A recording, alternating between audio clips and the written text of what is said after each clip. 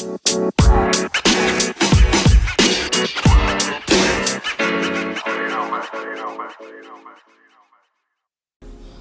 morning, y'all out there. This is Jill from Jill Georges. I'm calling from Brisbane down under.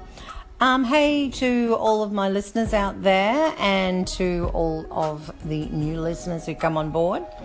I have been talking about a bit of my childhood, and it's sort of relevant because, you know, like the profile that I have out in my social media sphere is sort of being more authentic to myself.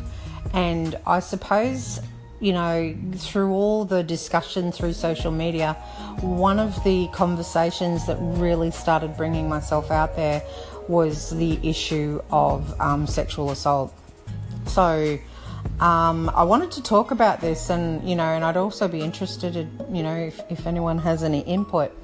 But for me it started that I was discussing it with someone online, because I noticed that you know, that they were getting a bit of harassment because they needed to get that out there. I've had people on my own Facebook page who've been receiving harassment because they're trying to get through tragedy, and in their way they believe that it's okay by them to keep talking about their own personal tragedies. And I think it is too. I don't think that, you know, you should be having an opinion that is to the negative of what they've been going through because you don't like listening to it. If you don't like listening to it, just keep scrolling through. But this woman, she was getting a bit of flack, and you know, because I believe she was also a member of, you know, part of the media, and I supported her. I just, you know, and it just, you know, it made me bring out my stuff. So, you know, my stuff was in my little small town that I lived in. I was going to go to the beach one day, but it was going to be early morning, and I'd organised getting a lift, and they were going to be picking me up at 7 a.m. in the morning. Now, when you're young and you're used to going out Sunday morning because you're going to be attending, you know, your Sunday church or whatever like that, you know, you're just used to, and I was used to doing things individually by myself. I'm waiting there because we've got this long driveway. We've got about 2 acres we were living on, and we were quite central in town, but we were just on the outskirts of the centralness of it. And I was sitting there, and this old guy comes past, and he starts talking to me, and I'm just telling him, you know, I'm just waiting for my lift, and I don't remember a lot of it. I just remember that he started to, like, he was very inquisitive with what I was wearing, and, you know, and he wanted to have a look, and I was so naive, and so I sort of showed him what I was wearing, which was, you know, I was showing him my togs, and he wanted to see more, and, you know, so anyway, it led to a bit of sexual contact, which I felt uncomfortable with. I didn't really understand it at the time. I really didn't understand it.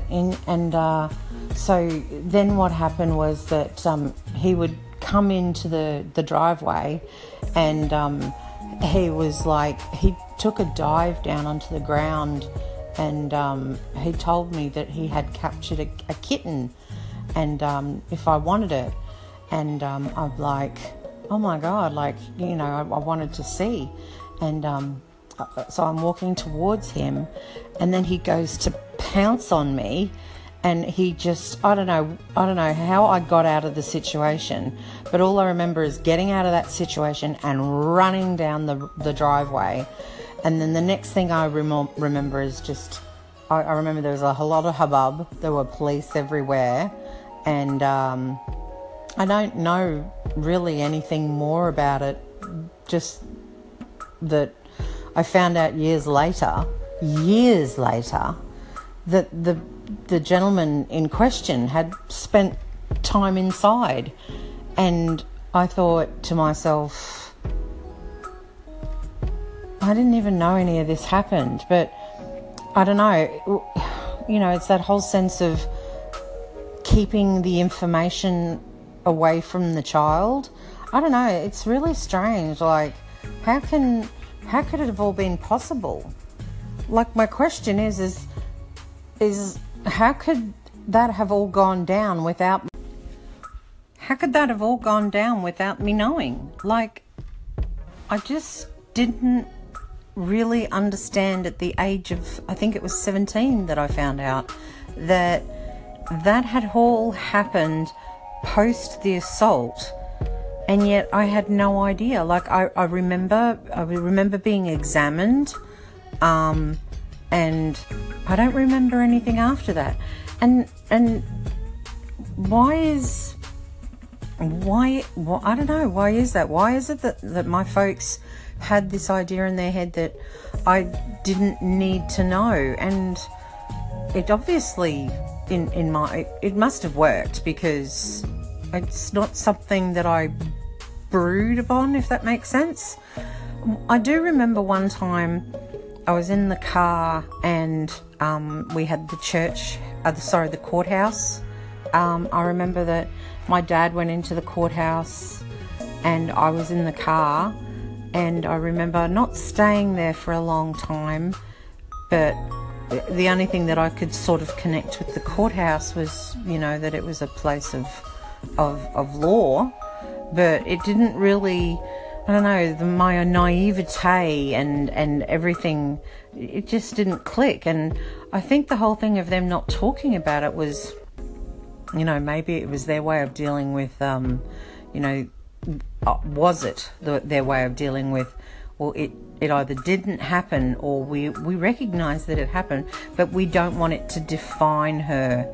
And I think, it's an interesting way of putting it, not wanting it to define me, because in a way it sort of has.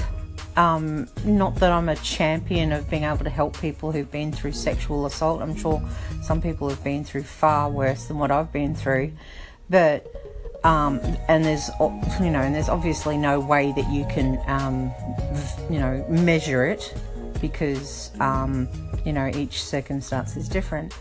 But it's more of a feeling that I get of wanting to protect others, like, i.e. how I was talking to that woman on social media, and talk all you like, and people bringing up things like, you can bring up a civil suit, or you've got liability aspects if you talk about name and shame. And I don't know, like, when they talk about the whole Me Too movement and bringing up things about, alleged sexual assaults. Well, it's very cathartic to go through something like this, and you don't normally want to talk about things like this, because it's a very ingrained, hidden aspect of your life that you've tried to either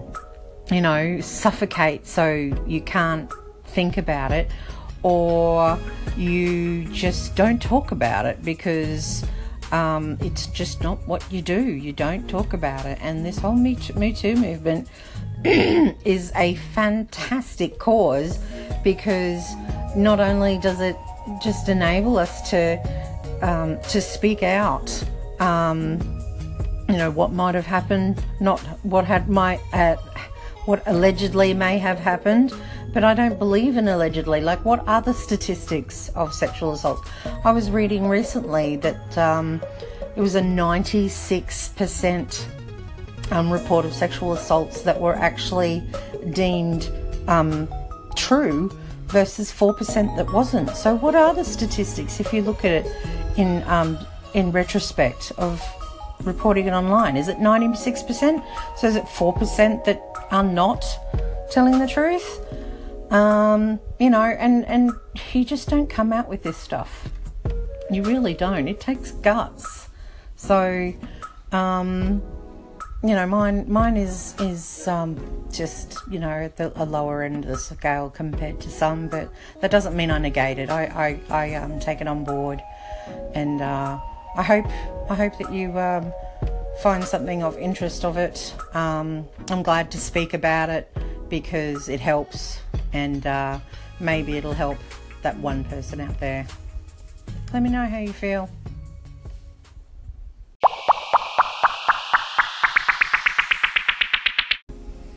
Well, I hope you got something out of today's podcast. It sort of went into sort of like two parts. That something that I sort of like felt that I wanted to get out there because it's relevant in what's happening to today and yesterday and the future. You know, we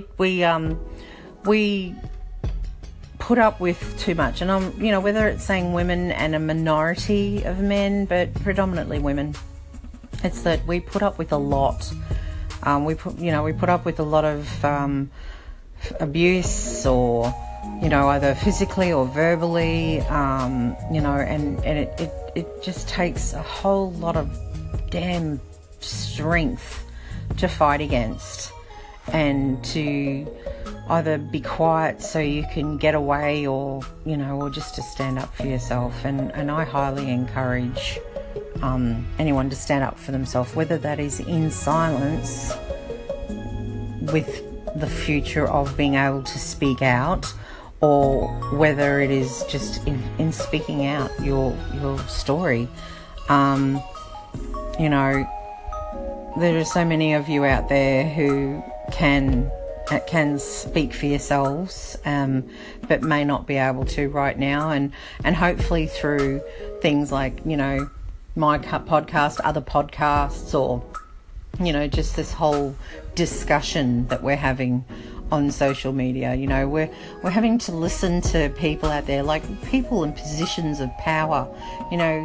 We've got people in positions of power in Australia who think their actions are a part of their private lives. We've got a current thing going on here at the moment where we have a deputy PM who has had an affair with someone who was on his staff, who was a member of his PR team, i.e., in fact, like part of the journalism core, so to speak. Like how wrong can that be? So your judgment is clouded. You can't see once you have an affair. You can't see what's going on in front of you. They're working with you. You're clouded to a position, to a point where you're so infatuated with that person that you can't see what's going on. Like, even if you're not infatuated and you're in it just for the game, you're still clouded. You can't see properly. Like, once you've overstepped the mark, you can't see. Your vision of what is happening is now skewed. So don't say that this is your private life, because it ain't. You're a member of the public purse. You've been voted in.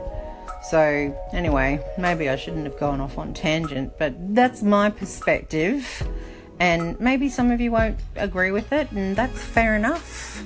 Not that I agree with the fact that you don't agree with it, but I agree with the fact that you have your own opinion. Anyway, if you like this podcast, please like it, give it the yellow star. If you think that it's somebody like a friend, family or colleague who you think might like it, then just let them know. You can find me at jillgeorges.com, JILLJORRGES, and on social media under the same name, on most of them anyway. So, I'd love to hear from you. Just call in, which you can do, or email me, and we can have a chat, so to speak. Anyway, it's been great talking to you. Sorry for bringing up a subject that some may not want to really think about it, but it is in some senses cathartic to be able to speak out about it, and that's what I believe that I'm going through anyway, by being authentic to myself. Have a good day. You